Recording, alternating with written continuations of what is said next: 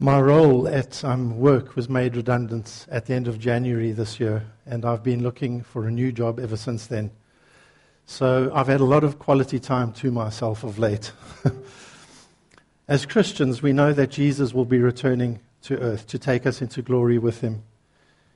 It says in 1 Thessalonians chapter 4, verses 16 and 17, "For the Lord himself will come down from heaven with a loud command, with the voice of the archangel and with the trumpet call of God, and the dead in Christ will rise first.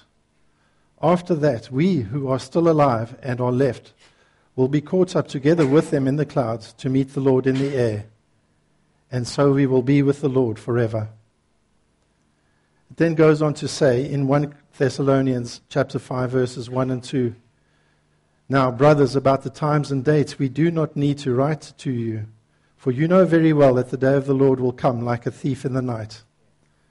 So that means we actually obviously don't know the exact time Jesus will be returning.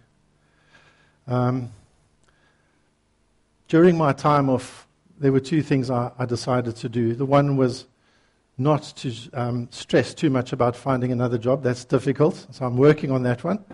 But the other one was also not to try and overanalyze exactly what had gone wrong with my job and why I was made redundant. Jesus could return tomorrow, and if he does, all of that's meaningless. I certainly don't have to worry about paying the mortgage and that kind of thing. And that led to a fairly extreme thought. Maybe what I should do is just sit at home. We've got a beautiful house. I can do the garden. I can keep it clean. I can walk our dog 3-4 times a day if he needs it. I can just really take a chilled view and wait and see what happens.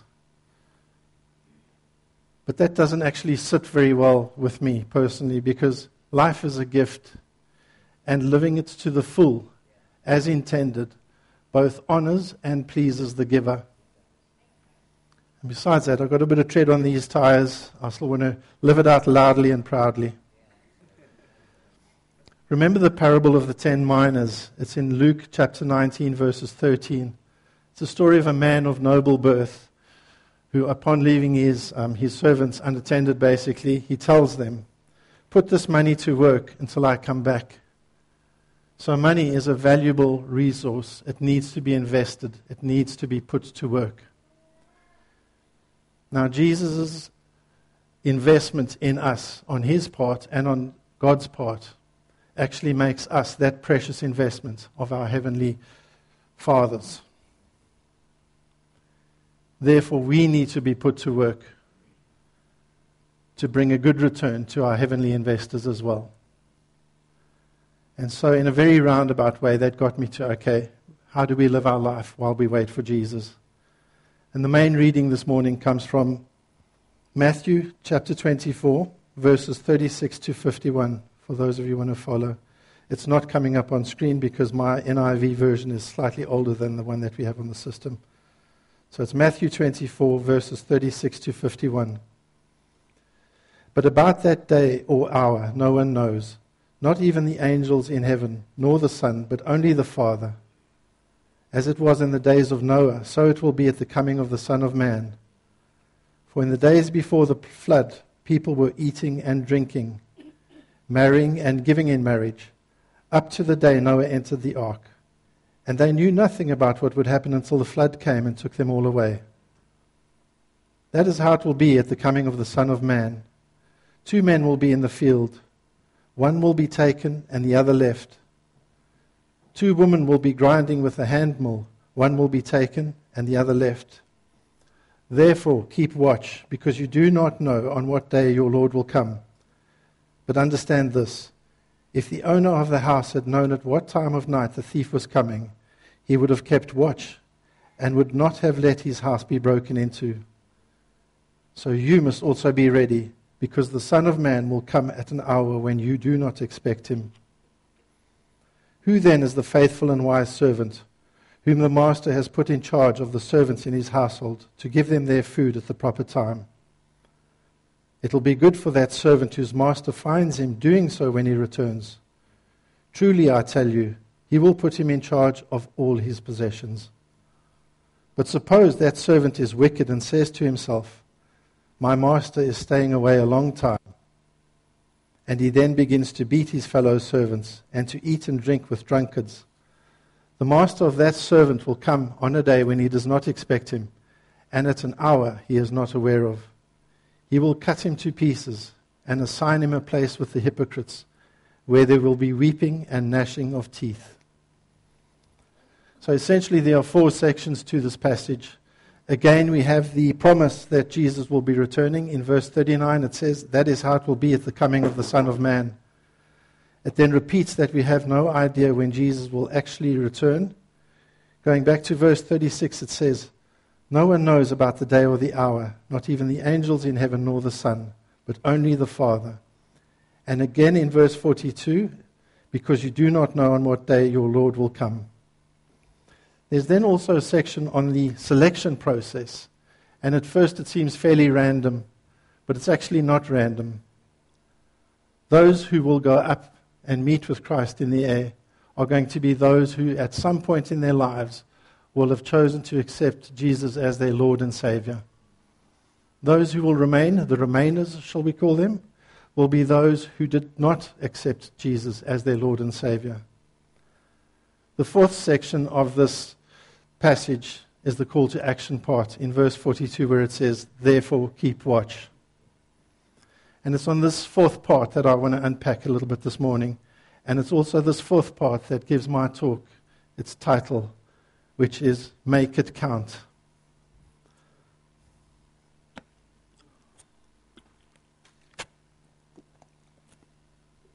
So there are 2 stories describing the purposes of watchfulness in the passage we've just read.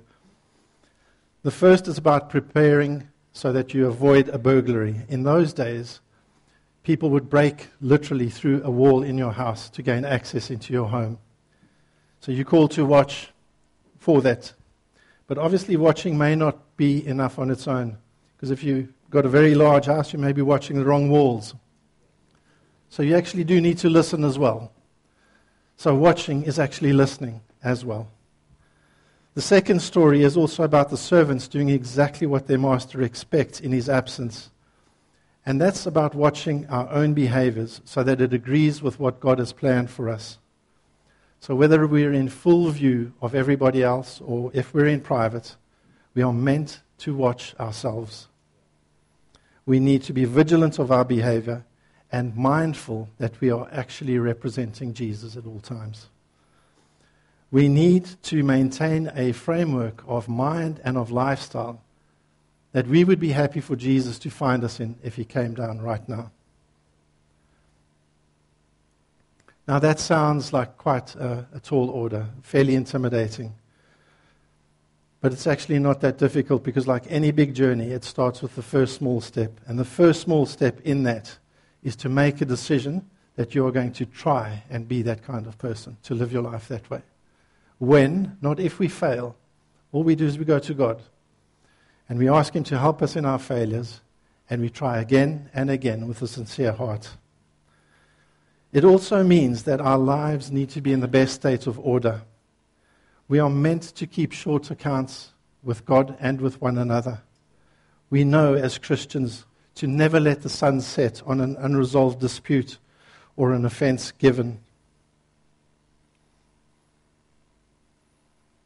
Have we addressed today's sins with God? What about yesterday's sins? Have we all told all our loved ones that we love them? Have we forgiven those who would benefit from our forgiveness? As we go to bed each night, these are things we should be thinking about and sorting out. There are other purposes for watching. To observe closely for the purposes of copying. So just as an apprentice carpenter would look over the shoulder of the master carpenter to learn his trade, we are meant to be apprentices of Jesus. We should be looking into the Bible to see exactly how that's done. Another purpose of watchfulness is to raise the alarm. In biblical times, the watchman was a key figure in keeping cities, towns, and villages safe. Last night was another thing. I think it's the return of the time of the watchman. There should be people looking out. The watchmen in the biblical times usually used to occupy a very high vantage point and keep antisocial hours. They could often recognize people by their styles of walking from great distance. They generally knew what fitted and what worked in every town and village that they looked after. They had a sense of ease about it, how things should work. Our dog Buddy knows if something is wrong when we take him on his walk in the morning. He'll bark if someone has left a dishwasher on the pavement for collection by the scrap metal merchants. He also doesn't like Chinese lanterns or hot air balloons because in his brain, fire is not meant to come from the sky. It's meant to be in the braai. Another purpose of watchfulness is to actually try and catch people doing something right. The world is just so quick at the moment to point out shortcomings and to amplify them and to rebroadcast them. Anything of value or anything that is good is normally glossed over very quickly. The damage of criticism in our lives starts also very early in life, pretty much as soon as we can start to understand language. And basically at any point in time within our lives, we all have this account, this deposit of negativity that we're carrying. Sometimes the interest rate on that is more onerous, than you can almost bear. But a heartfelt and timely encouragement can count for so much more than we know. And I would urge us all to be vigilant and looking for opportunities to see the good in each other and to talk out the good in each other. And to turn that encouragement into a raging fire so that it burns up some of that dross of damage sitting in that negative account within our lives. Watching is also needed to mark the beginning of an event, especially where the start of that event is unknown. So never mind about a surprise birthday party for a loved one. We're talking about Jesus coming back to earth. I'll say it again, we're actually expecting Jesus to come back. I don't sense much enthusiasm here. Perhaps it's due to our lack of preparation, but let's not lose heart. We must not ever let fear paralyze us, because we can start our preparations right now. And then we can start to eagerly await and build on that anticipation of Jesus' return. I recently read a sermon by Spurgeon on this topic as well, in which he mentioned how his dogs would eagerly anticipate his return. I couldn't resist bringing Buddy into this as well. We can always get a fantastic welcome from Buddy. He's not the greatest of guard dogs, because I'm sure he will extend that warm welcome as well to burglars, but whatever time we get home, however long we've been away, we can always expect that sort of sleepy-eyed, dopey, toothy grin where he comes over to you and the whole body has just been shaken by that little tail at the back. That's the kind of welcome, that's the kind of anticipation we need to be involved in waiting for Jesus. I'll say it one last time. We are waiting for Jesus to come back. Just quickly to recap on some of the purposes of watchfulness that I've covered this morning. It's to prevent bad things from happening. It's to ensure expectations are met. It's to prepare us. It's to copy. It's to warn. It's to respond to time pressure. That's one I didn't actually cover in the right place there. Watching also implies a sense of time, the actual physical time of day. And very often that means we need to have some recognition as well if there's urgency behind an issue. How many of us don't have unsaved loved ones? In the context of Jesus' potential return tomorrow, I think we've got our work cut out for us today. Another purpose of watchfulness is to encourage or to teach or to mark an event. It would also be helpful at this point, perhaps, to talk about what watching is not. Watching is not purely observation, only for the sake of observation. TV has taught us To sometimes look at real life as if it was entertainment. And when it's coupled with great narration and maybe with an evocative soundtrack, well, then we have great TV. We've become lazy, often carrying our TV viewing habits into our daily lives. There's been much in the news lately about fake news. Now, I don't really think fake news is anything new. I think it's the same old cycle of taking things for granted and not questioning enough. We need to watch our watching with a more critical eye. We need to question things. And we actually need to wake up as well. And we need to stay awake a little bit longer. Watching and listening are both God-given senses. They are designed to inform our decision-making and therefore to govern our actions. So watching is not purely a spectacle, like the documentary where the cinematographer is in his hide at the watering hole, and you've got the herds of beasts coming down and what have you to the watering hole, silhouetted against the fading and the bright orange sun. And in the foreground, you have what appears to be a log, but it's actually a crocodile lying in wait.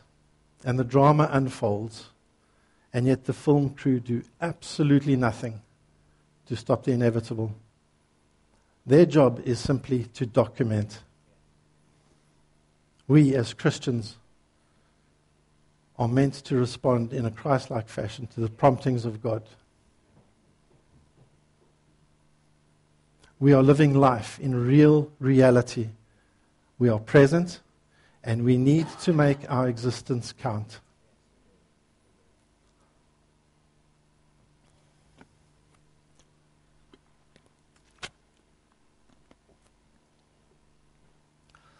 We all have roles to play in this being watchful. Don't rely on others. If you can play a role, do it. And don't do nothing, because we all know that evil thrives when good people do nothing. Always watch for opportunities to bring your testimonies, because you never know the effect they'll have on someone else's life. Watch and be ready to bring your testimonies. It says in Proverbs Chapter 8, verse 34, "Blessed is the man who listens to me, watching daily at my doors, waiting at my doorways." Let us all be a people who watch on and wait for the Lord. Folks, this is not about being super spiritual. It's about giving the promptings that we get from the Holy Spirit, our hands and our legs, and every ounce of our resource. As it says in 1 Corinthians chapter 15, verses 58 onwards, and to give yourself fully to the work of the Lord. We are called to live holy lives so that those watching us will themselves be encouraged to do likewise. So actually those watching themselves become the watched. It's also not about being paralyzed by fear for doing the wrong things. How many times doesn't that stop us? It's actually about boldness for actually trying to do the right thing for a change. It's about the positive possibilities rather than any negatives associated with the fear of failure. We've sung it this morning. There's been many prayers about it as well. We need more faith and less fear.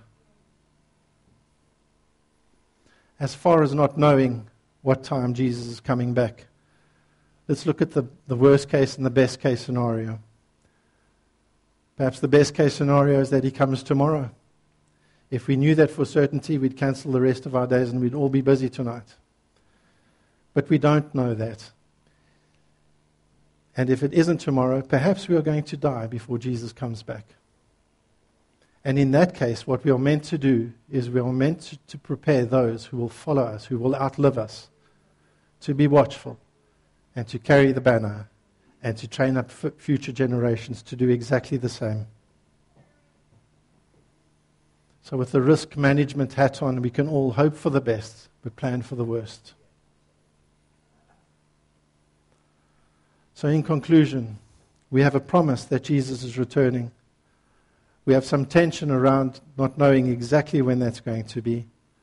We have some certainty about the selection process itself. And then we also have the command to be watchful while we wait. Now, as Christians, whether you've only been a Christian for the last week or if you've been a Christian for 40 years, we all have the Holy Spirit within us, and we all have the Word of God to live our lives by. So let's all be encouraged to be watchful in all its forms, honestly and effectively watchful, and to act upon everything that we see and hear. Let's make it count together. Thank you.